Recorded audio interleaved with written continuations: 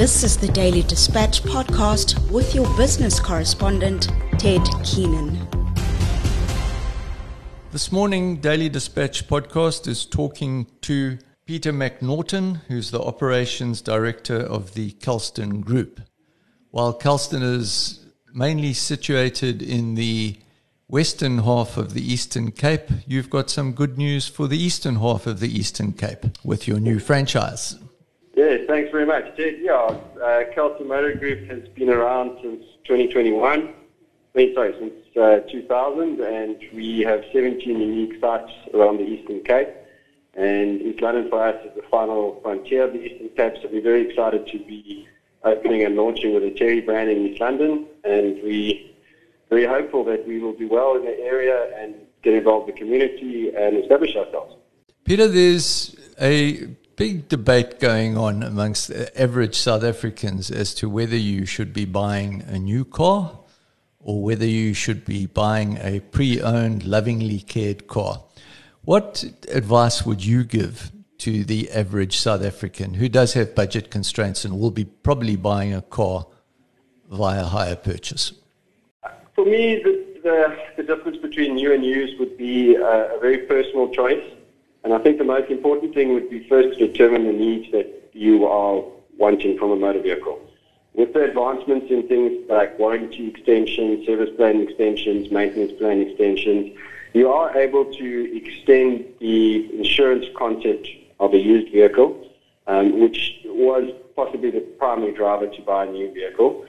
But I think the most important thing that I can say is to rather buy a car with your mind and not your heart. We all love fancy cars with fancy spec and fancy sunroofs and all these different things. But I think it's very important to determine your needs and then to buy a vehicle that you see value in and that will take care of you over the long term. And I think one of the most important things specifically on the South African roads is to consider the safety of the vehicles. And when you're putting your family and your extended family and traveling long distances, that is a very, very important part of purchasing a motor vehicle, which is often overlooked. We sit in South Africa right now with 11 million vehicles on the road, of which with an average age of 10 years. Some countries have a maximum vehicle age at which they must be scrapped. Would this be practical in South Africa, and could it, and I'm asking you to crystal ball here, could it be possible for government to simply pass a rule of that nature? I think it will be very tough for the government to do that at this stage unless they formulated some kind of assistance when you would scrap a vehicle of an older age. South Africa has obviously got a very rural nature and we travel vast distances. We have our safety concerns and our public transport system is possibly not as equipped as other countries, which basically forces people to buy motor vehicles.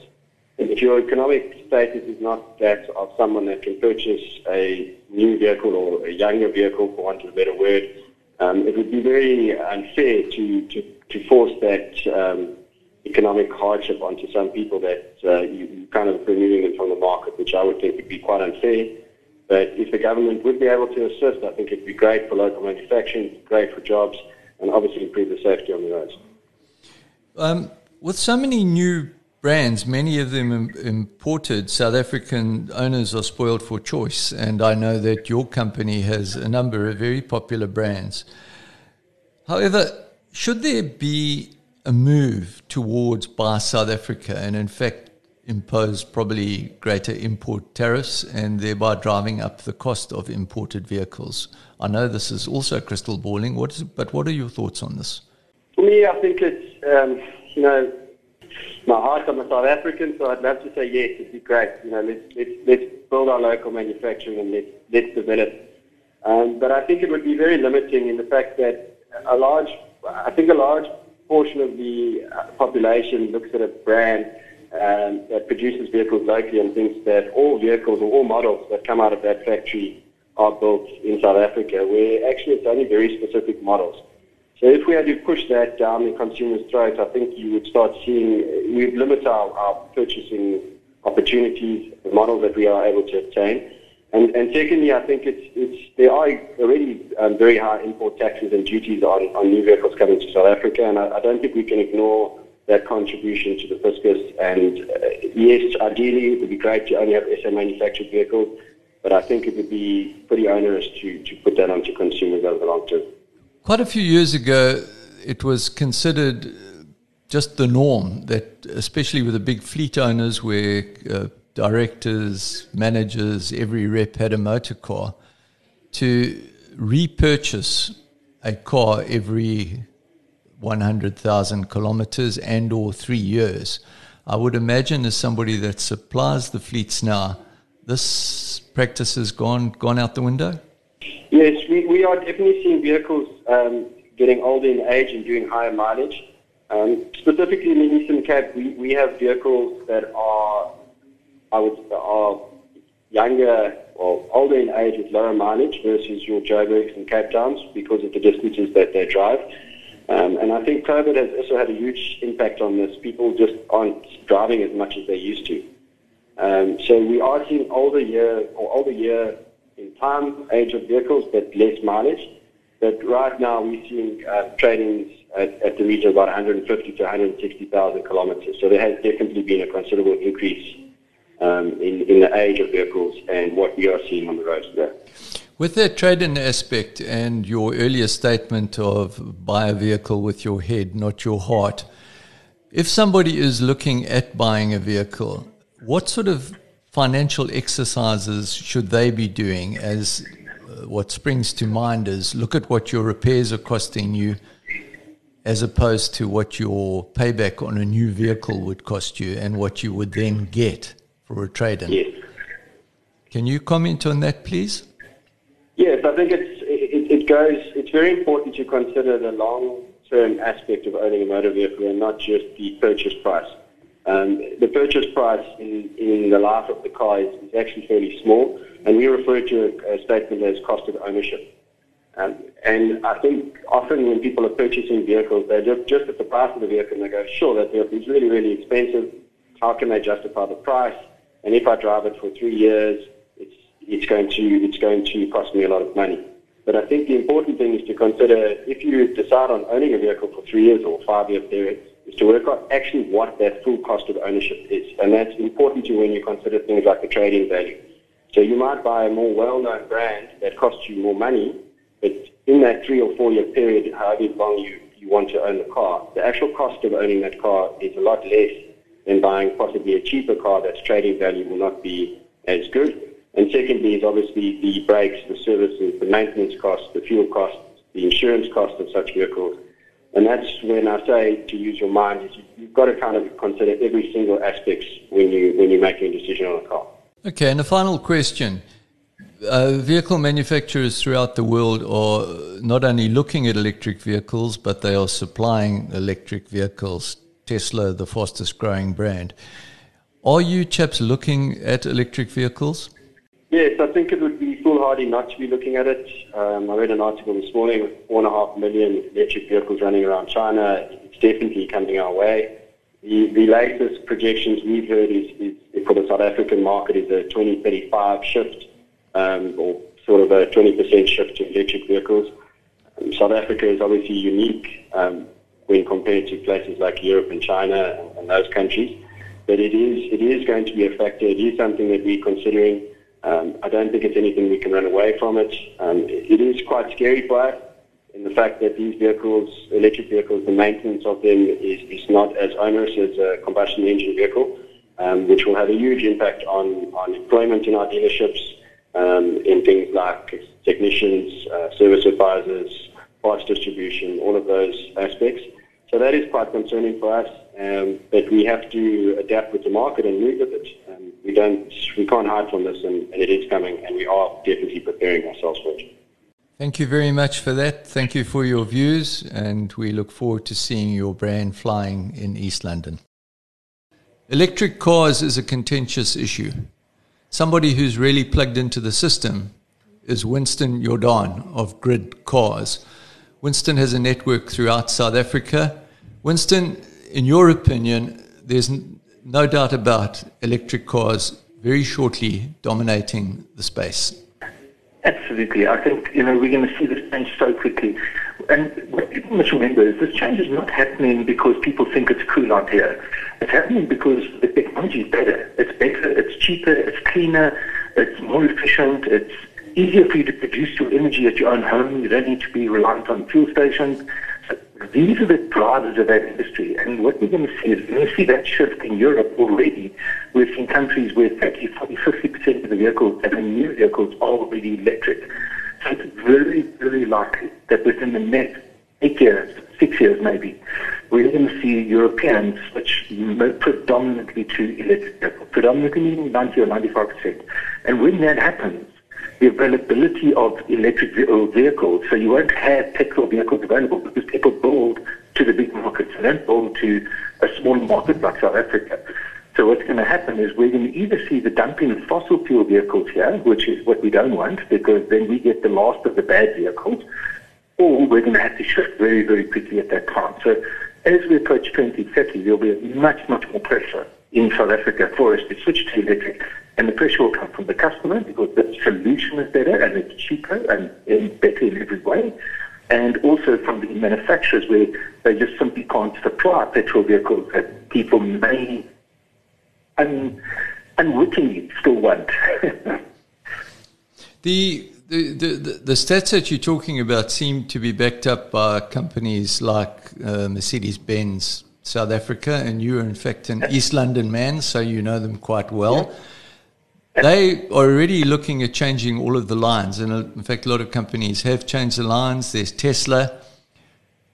If we don't go electric, what are the consequences as far as banning our imports and that go? Look, I don't think we're going to get to the point of banning imports. I think there'll just be no need to import it, because if you import, if you're an OEM and you import, you're going to have a stranded asset. You're going to have an asset sitting there that nobody wants to buy, or you're going to have to sell it at less than cost to get rid of it. The demand will drive what that is. So I honestly don't think we'll get to the point of banning. I think we're just going to get to the point where people are going to be buying new cars and saying, I want electric. I don't want a petrol vehicle because a petrol vehicle costs me more money. It's more difficult to maintain. All of those things that we find undesirable about vehicles are not within the electric vehicle space.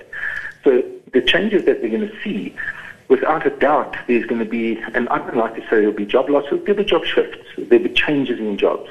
So there's certain jobs that will fall away, but there's a whole bunch of new jobs that will come up, and people will shift in those industries into those new spaces and start to work in those new types of environments and those new things. And I think Mercedes-Benz in East London, it must be going through it right now because they're already producing electric and hybrid vehicles from that plant.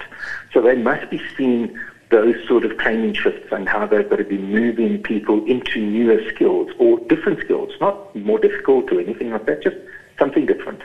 From the retail side, and we have spoken to retailers, it's not going to be that much of a threat for them. I mean, already we've had a massive expansion of brands in South Africa, and electric vehicles will be simply another brand from the same supplier.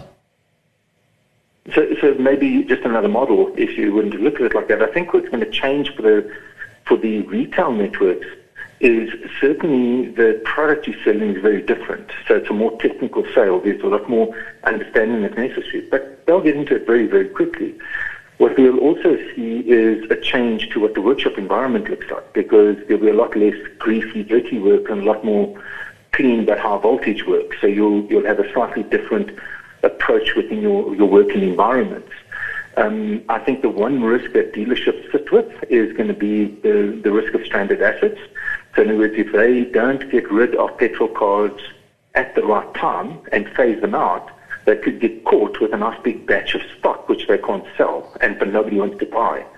And that can really hurt a business. So what we're seeing is a lot of the dealerships networks that we are consulting with and discussing this with, it's really about trying to pick that time. You want to respond slightly early, so in other words, rather be seen as, oh, but why don't you have petrol cars? And you're saying, no, we're moving to electric, as opposed to being, oh, sure, but we've got a whole bunch of petrol cars to buy, we can't get rid of those, and that's going to cost our business. So it's really about trying to position and understand that and determine when does that breakpoint come. Because over the next 10 years, we will see many, many businesses getting it wrong, and we'll see many of them getting it right. And I think that's the key. retailers need to get themselves on the right side of this.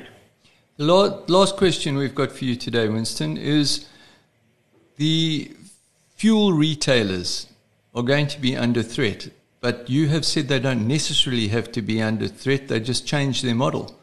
And instead of just having a fuel station, you'll have a fuel station with a retail center all the way around it. People can pop in, 20 minutes to charge their car, go in and do their shopping and drive out, killing two birds with one stone. Yeah. So what we've seen, and again, this is not something, when I say we've seen, we're not seeing it from distance, we've seen it from working inside these environments with the fuel retailers and also with the service stations themselves, is they all understand what's coming. There's a couple of things. Where we tell you new vehicles will change by 2030, that doesn't mean the fleet will change by 2030. So there'll still be a lot of old cars in the market. So for the fuel retailers, the pivot point, if you're looking at a vehicle retailer, the pivot point is before 2030. So 2028 is already going to have to be making very tough decisions about transition. The fuel retailers will only have to start thinking about that in 2040 or 2045 maybe, because we'll have a much longer time for the whole fleet itself to change. So they've got a little bit more time on their side, but at the same time, they do understand energy. They've also got prime locations, and those locations we've just evolved. I mean, to take 20 years to evolve a filling station to something different. I always use the example, I grew up in East London, and in the Cambridge area, and there's a little mobile filling station there. And I'm pretty sure that filling station, if ever it still existed, would look totally different today. It would look like, it'll have shops around it. There'll be a whole bunch of things. Whereas when I was there, it was just like, here's the tires, you change your wheels, you get your petrol finished. And I think that's the point, is the fuel stations have already evolved over time. And those evolutions are just going to happen again. We're just going to see over the next 20 years how they evolve towards fitting a model that works for charging and for charging the vehicles. And we've seen lots of the filling stations doing it already. So across the country, there's, I know, probably at least 30 filling stations that have already installed fast charging systems that are capable of charging vehicles and are starting to transition their business models towards that. Thank you for your time, Winston. Yeah. Have a good day. It's a pleasure. Goodbye. Thank you.